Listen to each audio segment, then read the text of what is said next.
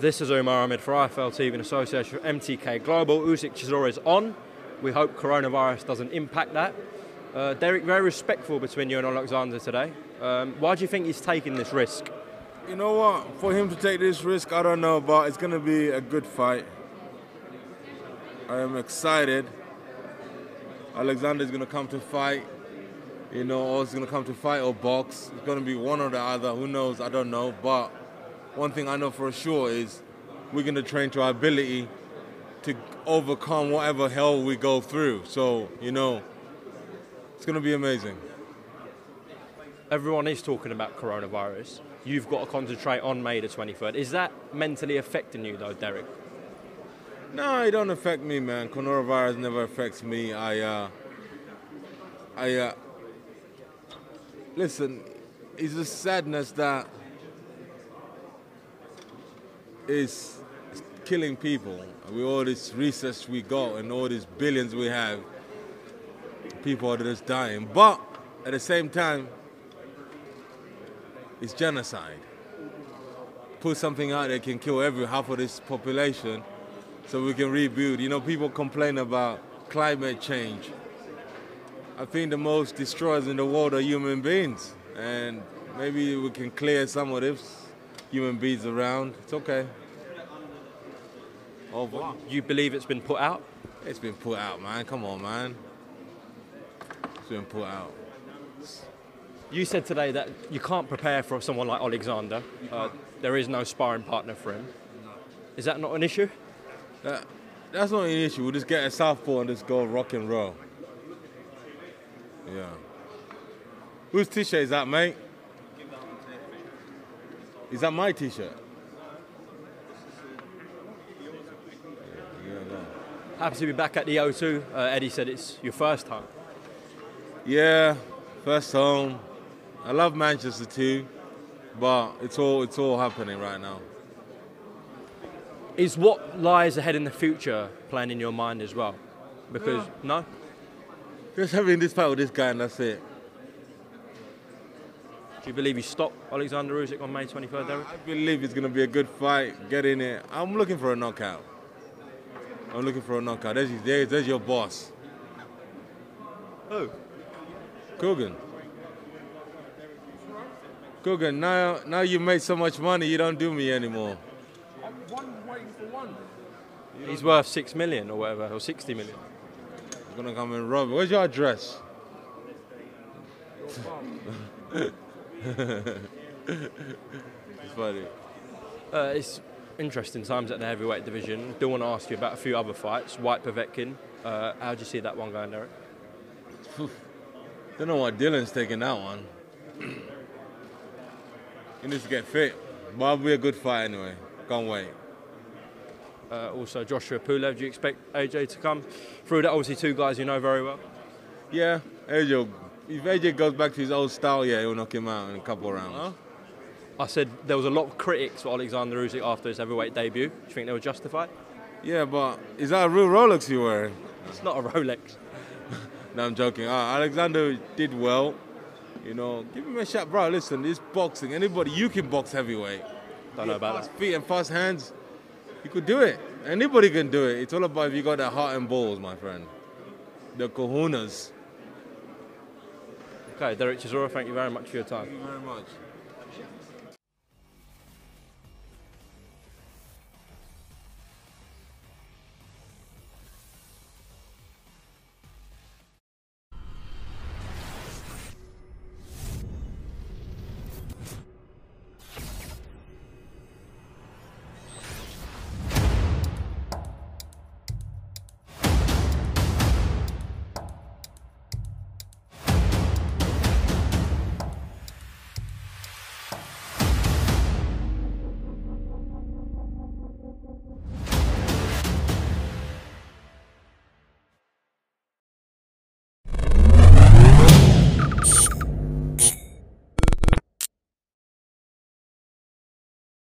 This is Andy Peralta, Boxing Social in association with Betfred, and I'm glad you're with Savage Sam Eggington here in Birmingham. Sam, how you doing? I'm good, mate. Yeah, I'm good. Obviously, you're fighting on your good friend Shakan Pitters undercard as he attempts to win the British title, but we've got no opponent announced for yourself as of yet. What can you kind of update us on? I can't really, pal. I'm training for an 8-rounder. When the opponent is set, it'll be set. I mean, I don't do that part. I just train. How does it change your preparations with regards to not knowing your opponent, and we're only a matter of just over 2 weeks away now from fight night? How does it change your mindset and preparation? I think for all our fights, we just try and worry about what we're doing. As long as we're doing our job in the gym, out the gym, dieting, blah blah blah, it should go comfortable. I mean, it's not going to be, you know, a super difficult world-class fight, so it's not like we need, you know, crazy tactics. It's going to be a good 8-round solid kid who can do the rounds. How do you kind of see the rest of this year playing out for yourself? I know he was very active last year. How do you kind of see the rest of this year playing out? Like I said, I just got to get this one out of the way, and with a win here we can wait, but I'm happy to stay as active as possible. I spoke to John about a certain show, you know, in April. So as active as I can. I don't need, you know, 10, 12 rounds. I don't mind doing 6 and 8 rounders every month if I could. But I'm just trying to stay as active as possible. Obviously, up at super welterweight as well now. How soon until we start to see you challenging for more titles up there? Like I said, as soon as the phone calls in, we talk about every offer. Yeah. You know, if we feel like it's a good offer and it's fair for everyone, then, you know, we'll take it. There's no one we're gonna say no to. I'd like to defend the title that we won in Italy and go from there. But like I say, we've got to get this one out of the way. So just get a word as well on Shakan Pitters. He's facing Chad Sugden for a British title. How's Shakan been looking in camp? Shakan been looking good, man. He always trains hard, but I think if you ask anyone in the gym, you'll see he's got the bit between his teeth for this one. I mean, anyone would. Any British boxer coming up, you tell them they're fighting for the British title, you know, and they're training, you know, double time. So yeah, he's looking really good. And obviously towards the end of your time at welterweight until you moved up, you was kind of starting to struggle a bit more with the weight. Shakan obviously huge at light heavyweight. What's it like with him making weight? Does he ever talk about any struggles or anything? It's mad because obviously I'm gonna say, you know, he's comfortable on the weight, but I do know he's comfortable on the weight. You know, Shakan's one of them people that he don't really go far away from their weight. Not that I can see all the way through the year. I mean, he's always in great shape. So yeah, he's always training. He's always in great shape. You know, he don't work anymore. He's a full-time boxer now. So, you know, he's gonna thrive on that. So, you know, he don't have to get up for work. He trains day in, day out. You know, so his weight's good. It always has been, I think. Well, a couple of quick ones, just thoughts on a couple of fights. Alexander Usyk versus WHYTE-POVETKIN was announced yesterday. What are your thoughts on it? I think it's a good fight. I mean, any fight with WHYTE-POVETKIN is a good fight, but I think it's a hard task.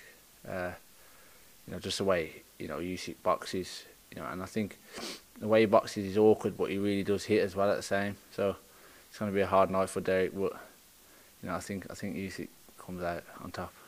Then the other one I was trying to get your thoughts on was Dillian Whyte versus Alexander Povetkin, which was announced last week again. What are your thoughts on that one, Sam? I think that's another good one. I mean, Povetkin's, I don't know how old he is, but I think he's pushing on now. But he always brings it out of the bag. If you catch you that left hook, you know, you're probably gonna go. But I think Dillian Whyte will do it. I think he outworks him, and he might even get a late stoppage, I think.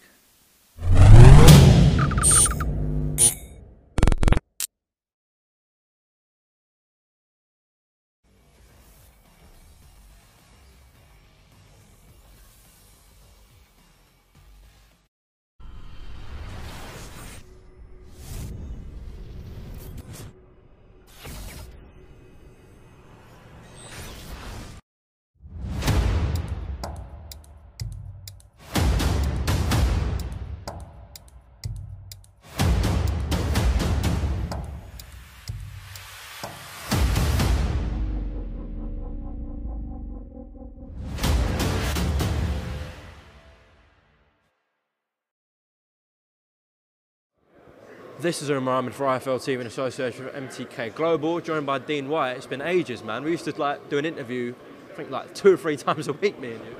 Yeah, sometimes. I'm going to do iffy. Hey, I want to hold this, please. Is it showing me hold or you hold? I'm joking. Let me stop. Sorry about that. But, yeah, you hold. It's all fine. How you doing? I'm good, thank you. I remember that interview with FA in Brooklyn, and he was like, no, I want to hold the mic. That is a funny interview. I was watching it. I messaged you yesterday, innit? But nah, he's interesting. He's not a bad talent, but he's still got a lot of learning to do on the mic and in the ring. Well, him and Dubois are kind of titled as the next tier of heavyweights who are going to stay on top. Hrgovic is there as well. Who do you think out of them 3 are going to make it? Hrgovic is a top boy, and very, very strong as well. You know, Dubois is up there as well. Obviously, a UK lad, big, strong. He's got to get past Joe Joyce shortly. So, you know, let's see. And FA, he's good, but you saw he climbed up from the canvas. Not this fight, the previous fight. But that was a guy who had vast experience. He was in the Klitschko camp when we was down there. So, you know, that guy's been around the block. So that's a good, solid win for him as well. But that guy's really a blown-up cruiserweight. So, yeah. We'll go through each heavyweight fight. I do want to start with your brother and Alexander Povetkin.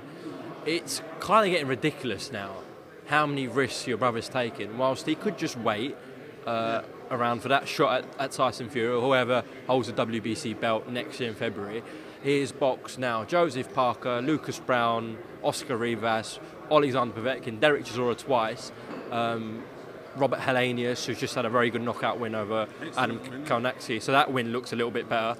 And that was a tough performance for Dylan, actually, compared to the others. No, absolutely. Listen, people forget who Robert Helenius was. He was a big prospect coming up back in the day when he had his fight with Derek, and so, yeah, he beat Chisora. And he can punch. Even Dill said in that fight, listen, that guy can punch like a mule, you know what I mean? And I think he had a time where he lost, I think, was it to... Was lost to Gerald Washington recently, actually, was just a surprise. Did he? Wow, that's terrible, lost that one. But I don't know what happened with Adam Kalnatsky the other night. Yeah, something didn't go well for him. But you know what, it's sometimes when you get caught cold, you know, things like that can happen, and it's heavyweight boxing as well. But, you know, at least he's come back, and like he said, that win looks a little bit better now, because obviously people were kind of complaining about the win and saying, oh, you had a hard fight with him. But he's a top fighter, and he showed that now, so he's right back in the mix. In terms of WHYTE-POVETKIN, I think Povetkin, it's fair to say, has come into the end of his career, but still top 7, arguably heavyweight in the world, so it's a fantastic fight. Right up there. You know, I know I keep talking about it, but, you know, if you look at Saudi against Hunter, what a performance. It was a fight of 2 halves, man. Seriously was, you know. And in the middle, there was good trade-offs with both of them. So, I mean, like, you know, he's still got a lot in the tank. But maybe that could have been him at his pinnacle. That could have been, like, him reaching absolute max. Can he go back to the well again at 40 years of age, you know? But we're talking about someone who is an Olympian, former Olympian, a former WBA world champion. So he's got good pedigree. He's strong, he's solid. His gears are slow. But he once he gets going, he's hard to stop. And he's only lost his 2 losses with Joshua and Klitschko. So I mean, you know that he has got still a lot in the tank. Yeah, you know. So you know, so Dill needs to be on his A game to go out there and get a convincing win. If he gets a stoppage, it's great because it's a big statement. But we'll take a win however it comes. Do you think that would be his best win of his career if he beats Alexander Povetkin? Yeah, I think that would be right up there with the best of them, because, you know, when, like he said, he gave Joshua a good run for his money. I heard Joshua had a fluoro cold and, you know, he had some issues, but he still had to hit the target, and he broke his nose or damaged his nose, and he was giving him a good run for his money early. He's quite a small heavyweight, so sometimes when you look at them, they're probably quite deceptively, probably maybe a little bit deceptively fast, and he was catching Joshua early, you know. So let's see, but what I do know is he's durable, he's strong, and he's got a lot of experience, and I think if Dill can win convincingly and get a stoppage, I think that will go down as definitely one of the highlights of his career so far. We could have a situation potentially where Dylan's fight with Alexander is pushed back because what's going on. Obviously, everyone's talking about the coronavirus and what's going on, so there is a possibility. Let's hope not, because we're talking about virtually, May, and then Chisora's end of May going on to June. So let's hope really that it gets itself to be contained by then. And but across the waters in Italy and in America, Ukraine, there's lots of they're locking up shop and they're closing everything down. So I'm not going to be surprised if they do it here shortly. Because get your toilet rolling. Oh bloody yeah! I think they're all gone now, innit? We're out. Right, let's just say it does get pushed back, because there is a strong chance that could happen. Yeah, absolutely. Dylan then probably boxes late summer, early autumn, right? So he's going to be very upset. Yeah, I bet. All fighters are going to be upset. Yeah. Oh, so we've got two. He might fight before then. He might fight somewhere else. You? Yeah, I've got to stay away from him, trust me. We've got two scenarios here. So we've got scenario one where he boxes on May 2nd. How many times would you like him to box this year before he gets that mandatory shot? I'm sure there's another possibility. He could box 3 times this year or 2 times. It's all down to negotiation, how much time he wants off, and all the virus and loads of other things. But so if he gets to box now, he could box September and then December, or he could box October, November, and then that's it. So it could be just another 2 times. But it just depends what kind of level of opponent you're talking about fighting, because that dictates how long. Because if you want a 10-week camp and then you want a bit of rest and so on, it's not going to leave much room for that kind of thing. So it's just one of them, innit? So let's see what happens, like you say, because if that gets pushed back, then the likelihood he might just have another one, or but there is a possibility he could have 3 fights by the end of the year. But like I said, it all depends on the opponent he's fighting and the time in between. Because if he fights now, I'm sure he could. What we're talking about, May? So potentially he could fight again in September, and he could fight in December. But then you're not going to fight December and then February. I don't know. It just depends on the level of opponents, because you want to maybe keep active, keep sharp, keep loose, keep nimble. You know what I mean? So let's see. Joshua and Tyson Fury both go into tough fights. We can't forget that. Deontay Wilder isn't just a bum overnight. He's Deontay Wilder, one of the hardest punchers ever. But Tyson Fury is expected to win that fight, going off the rematch. Same with Anthony Joshua against Kubrat-Pulev, arguably a top 10 heavyweight. Kubrat-Pulev, but Anthony Joshua is expected. If both that happens, who would you rather see Dylan fight? In that Anthony Joshua rematch or Tyson Fury? There's many. I don't know. As a businessman, you look at the Anthony Joshua fight, everyone looks at it as a golden ticket. It's probably the fight that pays the most. But I mean, it just depends where the fight's done, because the Tyson Fury fight, he's contracted to fight in America for the next few fights. So I guess he's getting paid quite decent money doing those fights. So if he's done over there, I'm sure the money deal will be offered will probably be career high, purse. But Anthony Joshua fight is a bigger fight in terms of money, but then he's been waiting for the WBC for a long time. So maybe he just wants to do that fight to say, I've done that route. But, I'm sure him and his team will decide and look at that and figure it out. But I mean, for me, I'm not fussed. As long as he gets his opportunity, I think it's only due and it's only fair and it's only right that he gets the opportunity to fight for a world title. Well, no, yeah, of course it'd be for the WBC. I'm just saying it's most likely either Joshua Fury holds that belt when your brother's mandatory. Just wondering what you and Dill think would be the better fight for him, really. I don't really have any thought on that. I know they've got a great rivalry, them two. But I mean, like you say, because what's this? The trilogy happens. Do these lot get a unification at the end of the year? And then is that what you're trying to do? That was looking like what was going to happen. But with this virus, we don't know if Wilder Fury is going to get pushed back. Joshua-Pulev's going to. So it might delay the undisputed fight. Yeah, no, I understand. So that's what I was just trying to figure out, where the angle was coming from. Boxing's so complicated anyways. This virus is making it so much. Now the virus has added a new element. So it's just one of them. But listen, we got to get past Povetkin first instead of looking past. But I'm not sure which one. I think both of those fights are top fights. They're both top boys.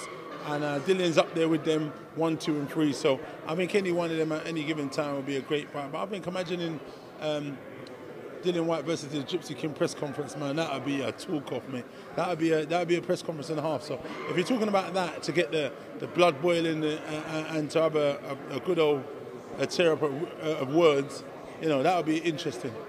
What have you made of all this glove conspiracy with Tyson Fury? I'm not interested in that. The man won fair and square. I don't know what, maybe it's the angle, how they slow it down. I don't know what that's about. But for me, I'm not really interested in the glove situation. The man won fair and square, you know what I mean? Load of rubbish, to be honest, I think. People are making up this and that. Remember, them glove situation, they were talking about that from the first fight. They didn't make such a big song and dance about it when he was on the floor and he nearly got his ass knocked out. So now that he's smoked their guy, why is it such a big deal that, you know what I mean? And I'm sure he would have damaged his hands if he didn't have any wraps under there, because you can't punch without wraps properly. You'd probably break all these bloody fingers, you know what I mean? So, I don't know, it's just smoke and screens what they're trying to... As if the Nevada Commission would allow that anyway. Exactly, and that's what I said to them before. Your hands get checked in the room, they get checked, they wrap them, they sign them off, then you put your gloves on, they wrap them and sign off. When you get in the ring, he checks your gloves, looks at them, it's just not going to happen. So, I don't know, these guys, they try and make up stuff as they go along. USYK-CHISORA have just squared off today in London. Yeah. What did you make of that fight? Usyk is favourite going into it, but what chance do you give Del Boy? Yeah, no, it's a brilliant fight. You know, Usyk is a phenomenal fighter, you know what I mean? Southpaw, he's done it all, man, you know what I mean? When you talk about him, he's going to go down as one of the best, as his stablemate Lomachenko, you know? So it's definitely an interesting fight. You know, I'm hoping Derek can pull it off and go there, like he says, and bring the pain and bring the pressure and maybe pull off the greatest upset that we've ever seen. What's happening with yourself anyways? Shakan Pitters, we know the situation with him. Who else are you managing? I've got a few other boys. I've got Mason Smith, a guy over there who's with Derek now. If he should be fighting, hopefully, on the undercard, hopefully. So, yeah, I think that's it at the minute, really. I know Mason. And I've got Steve Woodall. So I'm just looking for dates for some of these boys, you know. But yeah, again, it is a bit of a difficult time. A few of the shows that potentially I was going to go on, they've actually cancelled them already. So, well, with the smaller hall ones, like obviously they just rely on tickets being sold, so you need the public there for the show to go on. So for the smaller hall scene, it's really bad. Yeah, no, it's terrible. Listen, there's been a lot of complaining already. I had a few people I've been speaking to on the phone. Not many. Some of them ain't promoting that much anymore. Some of the shows that they had recently have been pulled, and then some of the shows are full already. So it is a hard game, you know what I mean? So I've got to just keep plugging away and try and find the shows to plug the boys onto. Shakan's not on a bad TV station, no, Channel 5. Yeah, Channel 5, man. He's done all right. They've got him on there. Let's see how that works out. Hopefully it does good numbers and stuff. And they say it goes out to nearly 2 million viewers. I'm not too sure if what is the case there, but Arcus David will give us more of an indication. He's the man who knows about it. I might actually ask him next. All right, well, Dean, thank you for your time here. Hopefully your fight with, not your fight, sorry, your brother's fight with Alexander Povetkin. You ain't fighting Alexander Povetkin. Hopefully that does go on, and all the other heavyweight fights, but at the moment we can't really say for sure. Only time will tell, man. I'm sure in the next week or so, a lot of things will become clearer. Stock up on your toilet roll, people. Cheers, Dean. Trust me, I think it's all gone already, mate. It's all gone. Trust me.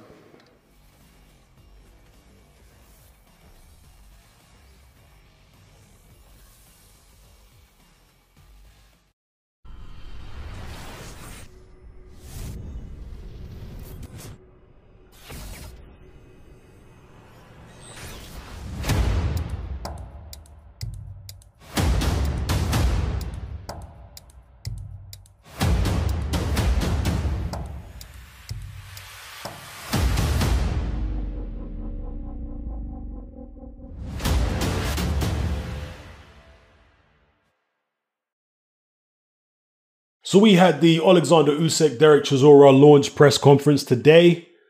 The fight is scheduled to take place on May the 23rd. Now, most people are picking Alexander Usyk to win this fight, and I'm in that camp as well. Because if you look at Derek Chisora's record, yes, he's lost 9 times, but even in some of the fights he hasn't lost, he has struggled with movers. So, of course, we know that he lost twice to Tyson Fury, who moved a lot in both fights. He also lost to Ajit Kabayel, who moved a lot, lost that on an MD, lost to WHYTE-POVETKIN, even had issues with Marcelo Nascimento, who moved a lot. That went to points over 10. And most recently, he couldn't pin down Senad Gashi, who boxed a lot of that fight southpaw, if not most of it. Gashi, a similar size to Usyk, maybe a bit smaller actually in terms of height and reach. And as I say, Derek Chisora struggled to land a clean shot on Gashi all night. He won the fight, no problem, because Gashi really didn't have any offense of his own. But it just goes to show that if you employ some movement and you've got decent foot speed, Derek Chisora is going to struggle to keep up with you. So with that being said, Alexander Usyk, one of the best movers in the whole game. He can move for 12 rounds, absolutely no problem at all. And unlike Senagashi, he's got elite level offense that he can add to that movement. One of the most impressive performances of Usyk's career, for me at least, was when he beat Krzysztof Glowacki for the WBO Cruiserweight World title. He put on an absolute clinic. I mean, he boxed circles around that guy. Kept moving all night, popping a jab. Just fantastic boxing. Derek Chisora is going to need to obviously be consistent and persistent, but he's also going to need a lot of luck to be able to win this fight, in my view. Now, that luck might come in the form of an injury to Alexander Usyk, because they have delayed the announcement of this fight. And Eddie Hearn was pretty frank in saying that, yeah, Usyk has had this niggle with his elbow. But that niggle with his elbow has been going on for how long now? At least a year? We've been hearing about this elbow issue for Alexander Usyk. One of the things which was surprising to me is when Usyk said that he was very nervous for his fight against Chaz Witherspoon. Why on earth would a guy who was an Olympic gold medalist, who did fantastically well in the World Series of Boxing, who was undisputed cruiserweight champion and fought lots of men in elite level fights in their backyards and won those fights, why would a guy like that be very nervous fighting Chaz Witherspoon? I mean, in that fight, you could see him crossing himself, making the sign of the crucifix, I think before several of the rounds. That might just be something he regularly does in fights, perhaps. But again, he admitted that he was very nervous for that fight. I just find it strange. The only way I can, in my head, explain why he might be very nervous is because he wasn't 100%. And he was worried about, what if my injury plays up, or what if this happens or that happens? So, does Alexander Usyk's elbow injury, or maybe some other injury, take confidence away from him? And also ability away from him? And if so, how much? Does it take enough away from him for Derek Chisora to actually have a decent chance of winning this fight? These are the questions. If Alexander Usyk is firing on all cylinders and he's at 100%, I would be surprised if Derek Chisora beats him. I'm not going to say I'll be amazed, because at the end of the day, Usyk hasn't fought anybody as big and strong and bullish as Chisora with that type of style. He easily outboxed Gassiev, but Gassiev isn't as developed as a front foot pressure fighter as Derek Chisora is. Derek Chisora bobs and weaves. He's obviously much bigger than Gassiev. He's a very physically strong man who's used to being in there against huge heavyweights. So against Usyk, Derek Chisora is probably going to look very, very strong indeed. So I know that it's uncharted territory for Usyk, but I still feel as though when I look at many of Derek Chisora's previous fights, surely Usyk is going to be able to replicate and go some better than other fighters who have faced Chisora that moved a lot and outboxed him. The Ajit Kabayel fight wasn't a million years ago. The Senagashi fight was relatively recent. And yes, again, he won the fight, but go back and watch it. See how many times Derek Chisora is able to land anything clean on that guy. He hardly could at all.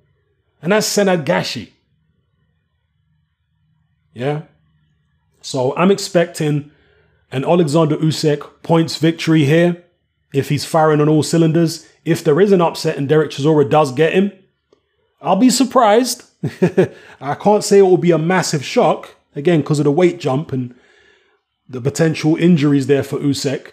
It won't be a massive shock, but it definitely will be a surprise, because I think Usyk is just too talented and too good a mover for Derek Chisora. Some people are talking about whether this fight should be pay-per-view. I mean, on paper, can it be justified as a pay-per-view? Well, obviously they made Vasyl Lomachenko versus Luke Campbell a pay-per-view. but that was a world title fight for one. And also, I think Vasyl Lomachenko, at least this is my perception, is a more popular fighter globally than Alexander Usyk is. Even though Usyk has been fantastically successful himself, and unlike Lomachenko, he hasn't taken a loss, the impression I get is that Lomachenko is a bigger name. Maybe because he's fought, more high-profile fights in the United States, whereas Usyk has been kind of on the road everywhere. He hasn't really settled down to build a buzz around him in one particular spot. I don't know. In fact, give me your thoughts on that. Why do you think that Lomachenko is a bigger name than Usyk, if he is at all? Maybe my perception is off on that. But yeah, I think that Alexander Usyk should be winning this fight. Is it a pay-per-view? I mean, at the end of the day, it comes down to whether you as an individual think it represents value. I'll be interested to see who they put on the undercard. If they can bolster it up with a real strong undercard, then maybe, maybe. And who knows, if DERECK Chisora manages to pull off the upset, let's say he knocks Usyk out, very few people will be asking for their money back. I've heard Eddie Hearn say this at times, wait till after the event before you start slating me about a pay-per-view. And to be fair, I was proved wrong by one of Eddie Hearn's cards, and that was the AJ Ruiz card, because I said before that fight that the undercard was weak, that the AJ Ruiz top of the bill was decent, but the undercard, nah. I turned out to be completely wrong, because that undercard actually produced some really, really good fights. So, it has to be said, probably best to wait till after. Now, certain pay-per-views, of course, you're more likely to be able to predict whether it's going to be worth it or not. But some of them, when there's a measure of uncertainty, like this one here, you never know. It's like with the David Haye, Tony Bellew pay-per-views. The first one in particular. David Haye was a big favorite, but there was all these rumors about him being injured and all this kind of stuff behind the scenes, and he'd fought very weak opposition in his comeback. So there was still kind of questions about David Haye. And we found answers to those questions in that fight. And although people were complaining before Haye Bellew won, nobody was complaining afterwards. They got their money's worth. So anyway, let me know what you guys think in the comment section below about Alexander Usyk versus DERECK Chisora. Scheduled to take place on May the 23rd. Usyk's second fight in the heavyweight division. And this, I believe, might be a WBO final eliminator, because Alexander Usyk is already the mandatory for the WBO. But if a mandatory takes a fight prior to his title shot, they often make that basically a defense of his mandatory status. So if DERECK Chisora was to beat Usyk, then he becomes the mandatory and he gets a shot at whoever's the WBO champion after AJ versus Pulev. So yeah, anyway, let me know what you guys think in the comment section below. It's Hatman, I'm out. Hatman merch is now available. We got t-shirts, vests, hoodies, and more. Just click the link below. Join me on Patreon. I upload a minimum of 2 podcasts every single week, covering a wide variety of controversial topics, as well as live stream Q&A sessions. Take a look on screen right now at some of the podcasts I've produced so far. For just $3 a month, the equivalent of about £2 a month, you get access to all my new podcasts and my entire back catalogue of past podcasts, including my popular Confessions of a Nightclub Bouncer series. You can listen on your computer or on your smartphone or tablet by downloading the Patreon app from the Google Play Store or the App Store for free. The Patreon app also allows you to download each podcast in MP3. For less than the price of a cup of coffee, you get access to dozens of hours of exclusive content.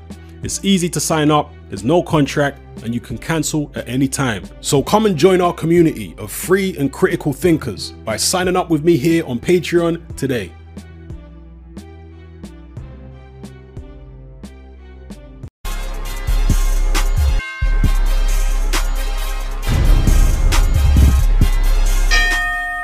Fight fans, it's Michelle Joy Phelps, and I'm joined now with the one and only David Haye. David, I have been stalking you for a few weeks now. I need to get the interview. And here we are. All good things come to those who wait for the perfect opportunity, and here we are. It doesn't get any better than this. USYK versus WHYTE-POVETKIN. Mouth-watering fight. At a time where we all need a little bit of something to look forward to. You know, the markets, the economy seems to be grinding to a halt. But no, I don't think anything could stop this mega event. People are so excited. It's just under 11 weeks away, so it's just out of that danger zone. Everything that's happening in and around the next month is, you know, no one knows. Lots of things are getting cancelled.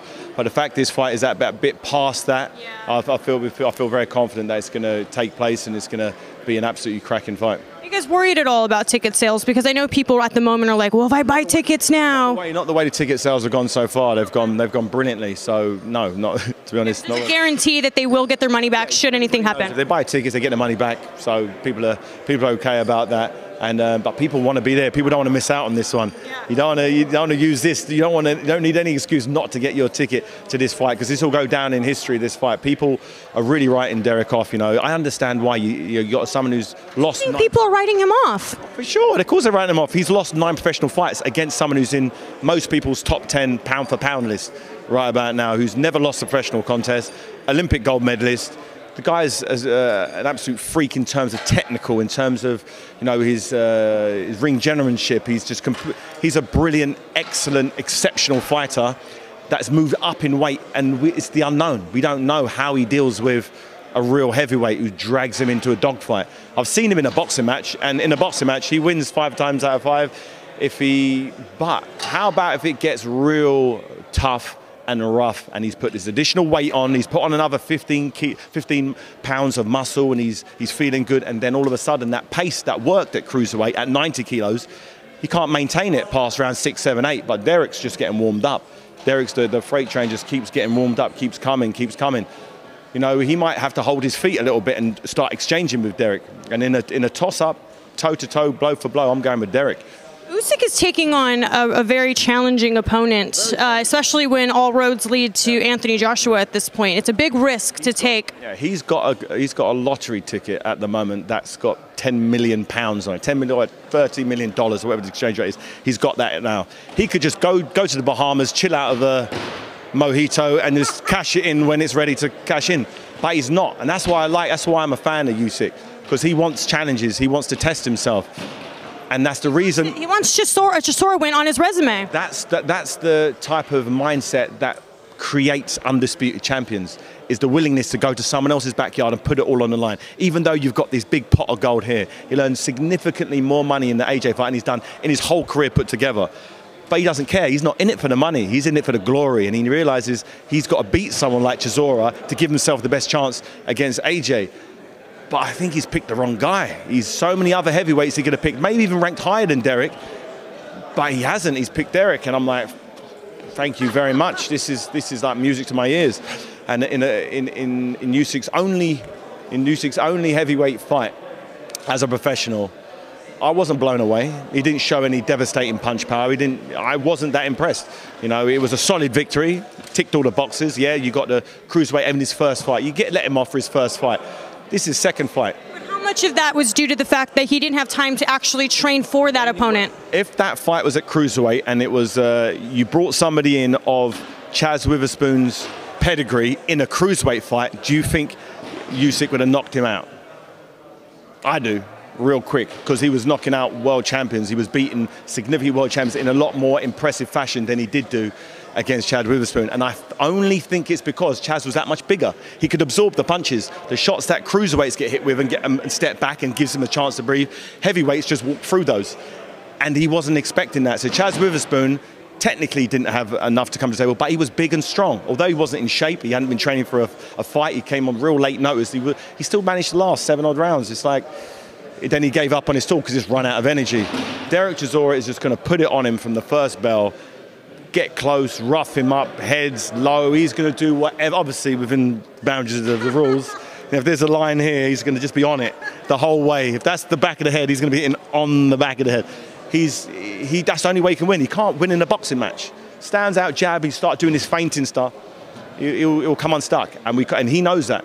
And that's what happens when he's got the sparring partners in. If he stands off and has a boxing match, he'll just get his head jabbed off. So why play that game? So let's talk about the WBO mandatory then. Yeah. Should Chisora win, what happens then? Will he become the mandatory? And we talked to Paco at the WBO to make it official, but on paper, obviously, he's got a mandatory position. This should be a final eliminator. It goes back to a final, so the winner then moves forward to fight the WBO champion. And he's ranked highly. It's a big fight, and if that fight does happen, what the governing bodies don't want is some guy who's got no marketability about him, no story, fighting their main man, and nobody earns money. But Derek Chisora brings the O2 Arena on his own, you know. So Derek Chisora and Anthony Joshua, who fills out football stadiums, all British heavyweight clash. That's the one that everybody wants. That's the one the WBO want. Unless it's a unification fight against Fury, which I don't see happening until 2021. But you know, that's looking too far into the future, and looking, you know, Derek has to win a fight that many people think is an impossible fight to win. Do you think that it was fair that basically upon entry into the heavyweight division that Usyk was named as the mandatory to Anthony Joshua? It was. I think his. Some people don't feel that way. That's because they weren't the #1 in the division. Whenever a fight is unified, has all the belts in one division, the Ring Magazine #1, stepping up in a weight, he's obviously got the accolades of being a #1 world champion. Why should he start at the same run as someone coming into the heavyweight division who's got no history? He's a champion. He didn't lose the belts. He relinquished the belts. So technically, he's still a champion because no one's taken the belts off of him. The belts have been fragmented now, and other people are fighting for him. But he's still the man. You deserve that. You know, it took me, after I relinquished the belts, I had one fight against Monty Two Guns Barrett, knocked him out, and then my next fight was against Nikolai Valua for the heavyweight title. Everyone was complaining at the time that I shouldn't get the opportunity to fight it, but I did, and I won. So I proved that maybe off the strength of what I did at cruiserweight, they realised, okay, David Haye went in 2 fights, went up and fought for the heavyweight title, and maybe Usyk can do it in 3. You know, I understand why the powers that be put him so highly ranked in the WBO, because you've got to put him in at least top 5. But Mandry, I heard a few rumblings. It's not fair, but you know, that's life. Well, you never know what's going to happen in the heavyweight division. We just saw that a few weeks back, and I gotta say, I saw the highlights of your reaction when you were sitting ringside. You were like, you look like a right fan sitting ringside. That's the thing. Although I'm kind of there to do my commentary, I'm there as a fan, really. Fan first and foremost. I love sitting back ringside, just watching 2 peak athletes going at it, who are both super confident, are both prepared, are both mentally up for it, both undefeated. It was like, and to watch the way it unfolded was, you know, I'm so glad I was there. I'm so glad I didn't watch it at home. I'm so glad I was there ringside watching these guys, because it's going to go down as one of the greatest, you know, fights in the heavyweight division. The way it went down, the way he did it was fantastic. And the reason why I believe he won it is because in his head he knew he could do it, and I, for one, didn't. I thought he was going to get knocked out by Wilder, but he superseded Wilder's punch power with his tenacity, with his energy, with a game plan. I see something similar here. You know, Wilder had that one trick. That was the big right hand. Usyk's one trick is his skill set. He can punch from all angles. He's so slippery, and if you have a boxing match with him, he beats you 10 times out of 10. But how about when you don't have a boxing match? How about when you get so close to Wilder, he can't punch, that he can't get that perfect shot? He loses. I'm hoping that's the same case with Usyk. What happens when you don't have a boxing match with Usyk? When you just get close to him, get to him, and just work? Can he work with you? What does he do? Does he hold? Does he tuck up? Does he punch with you? Whichever one he does, I think Derek Chisora is going to have a great night. Well, thank you for your time. No problem. I appreciate it. I know 2 minutes. You said 2 minutes. You quick 2 minutes. Did I say 2 minutes? I did not. Oh, okay. It's 2 minutes. No, I meant. I do. Come here. I'm doing an interview with less than 20 minutes. No. Well, thank you so much for your time. I appreciate it. Stay safe out there. I've got my gloves. Get your Derek has forced me to wear these gloves here at the press conference, so I don't touch anybody. Doesn't want me contaminating anybody in and around him. So I'm doing my part. Some weird times going on outside right now with all the different events canceling. Disneyland closed down, I think, for the 4th time in history, just to prevent. The sun still comes up at the same time and goes down at the same time. the world keeps spinning, and that's all you can do. Just be aware of it and try not to hide under your. Don't hide under your bed in fear, because nobody wins that way. Absolutely not. Well, thank you so much for your time. I appreciate it, and I'll speak with you in the coming weeks then. All right, bye, Fight fans. Hey, Fight fans, it's Michelle Joy Phelps. If you haven't already subscribed to my YouTube channel, make sure you go ahead and do so by clicking the icon right here, and also hit the bell button so that you can get alerts every time we upload a new video.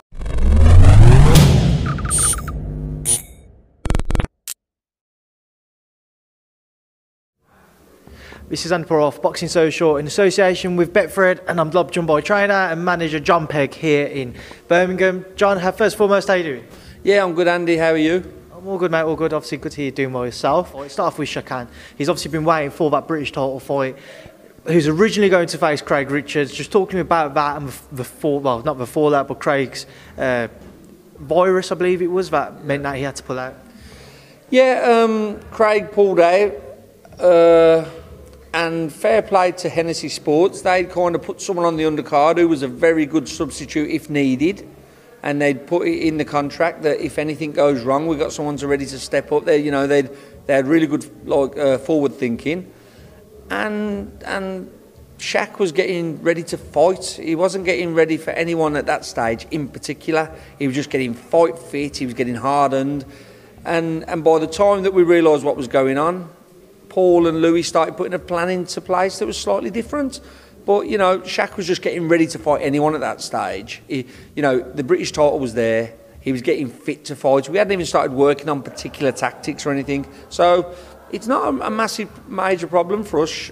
You know, at the stage that it was, we were just getting him tough, hard and really fit. So it wasn't a problem. We saw a few exchanges, not many, but a few over social media between Shaq and Craig. Was he frustrated at all that the fight wouldn't take place on the back of it? Well, they've ordered that the winner has to fight Craig, so that's not a problem. As long as we do the job, which Shaq's gonna, then we'll fight Craig anyway. And the stuff on social media was more about the back and forth about, well, we don't want a voluntary, we don't fancy that. Okay, we're the mandatory. Well, that's not good enough. Speak to my promoter.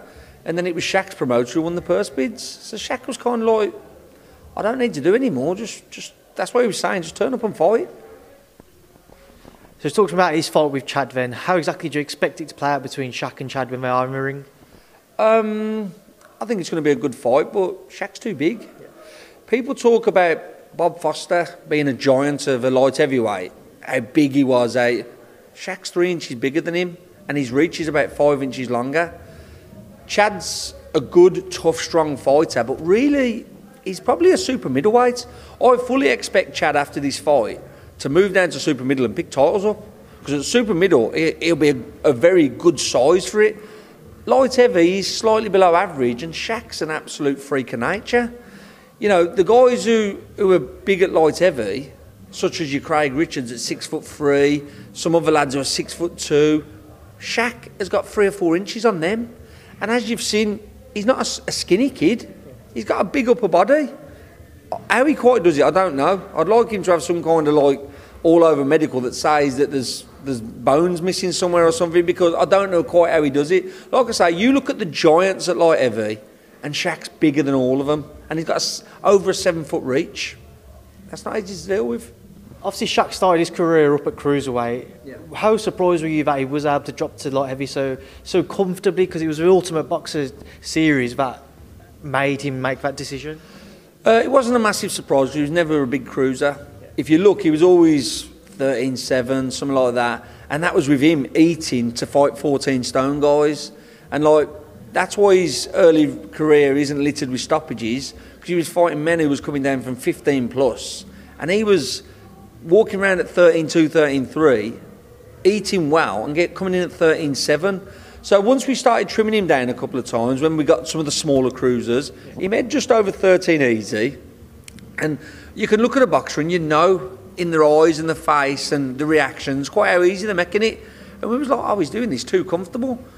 We looked for an opportunity. People didn't really give him us because nobody wanted to fight someone 6'6" at light heavy. Nobody wanted that chance. Ultimate Boxer come along and he done it comfortable. He actually done the light heavy limit there. And then when he got his English title fight, he was 12 stone 5 and a bit. And, you know, if you're struggling all you want, so you don't come in at 12 stone 5 and a bit, and you don't do 10 rounds moving against a strong opponent like Dex Spellman, we've even hinted that if the right fight was there, maybe even super middle, and he'd be an absolute good 12-5 and a bit. If you're comfy, there's always £2 there, and we were saying, well, if you can get to 12-3, maybe 12, but it'd have to be the right fight because it would be tough.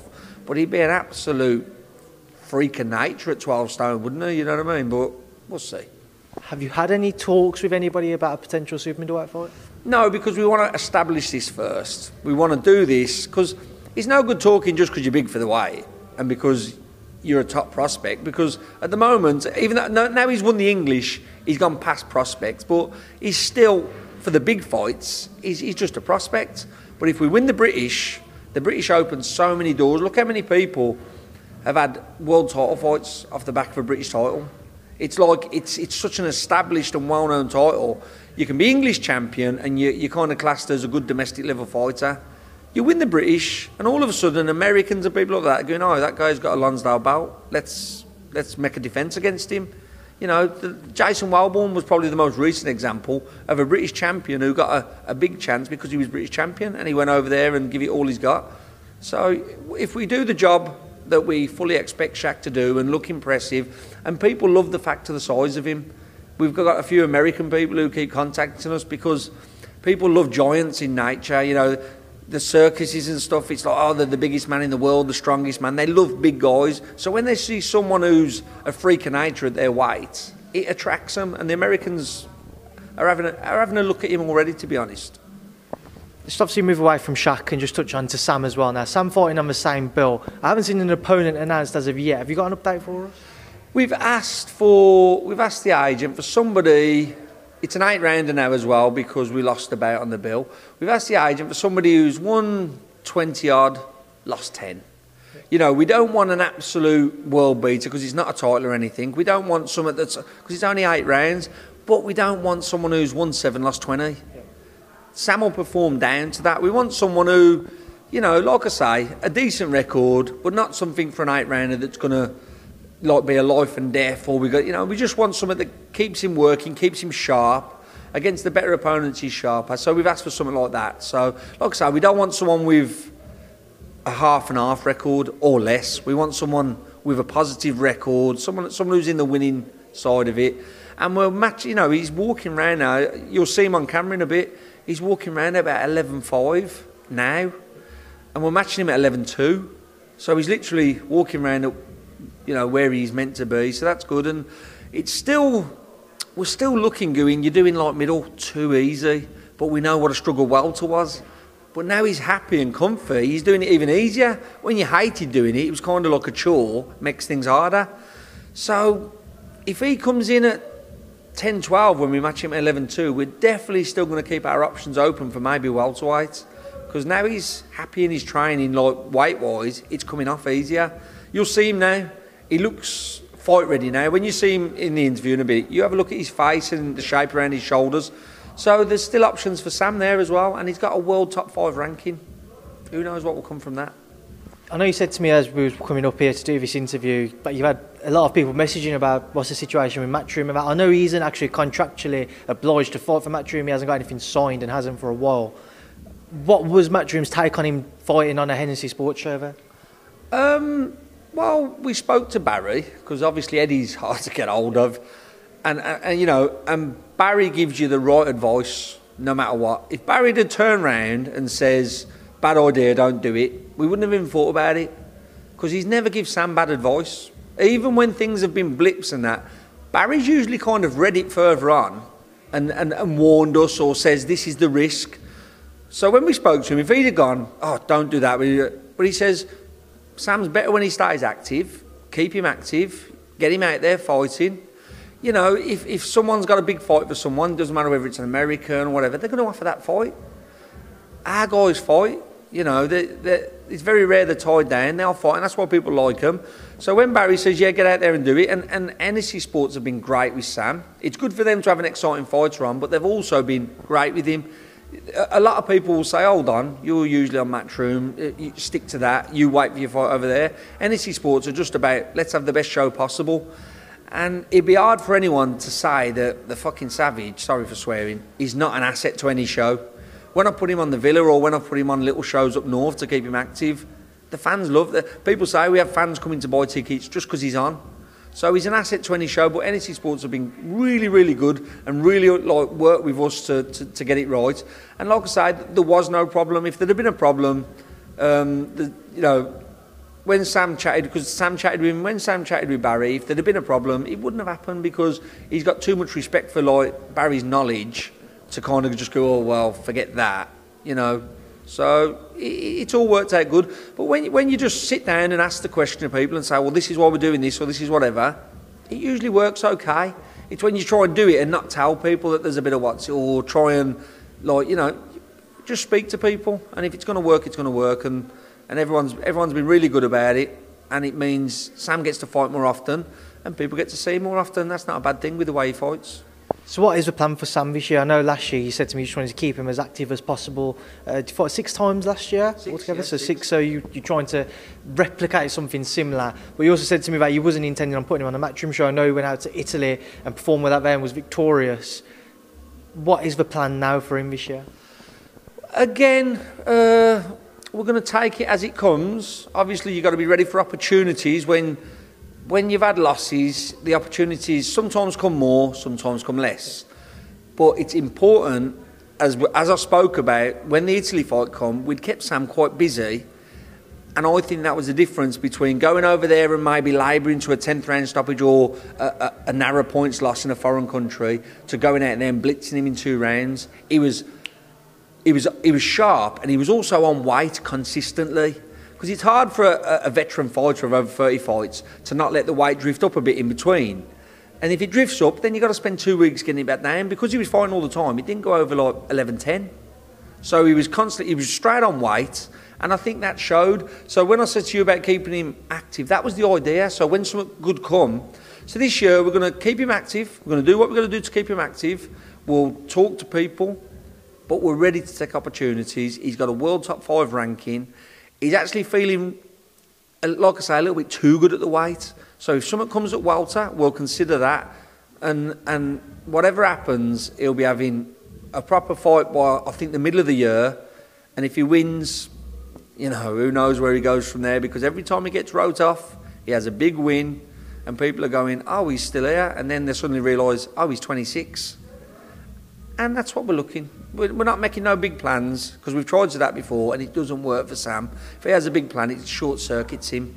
You just throw stuff at him, give him the time to get ready, keep him in shape in between, and he can go in with anyone. I'm not going to say we're going to beat everyone because nobody beats everyone, but he'll go in, he'll have a great fight, and we'll see what happens with him.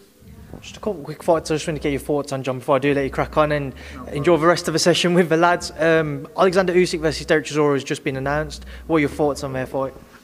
I'm really kind of at odds with that one because Chisora really is like the perfect foil for Usyk to look great.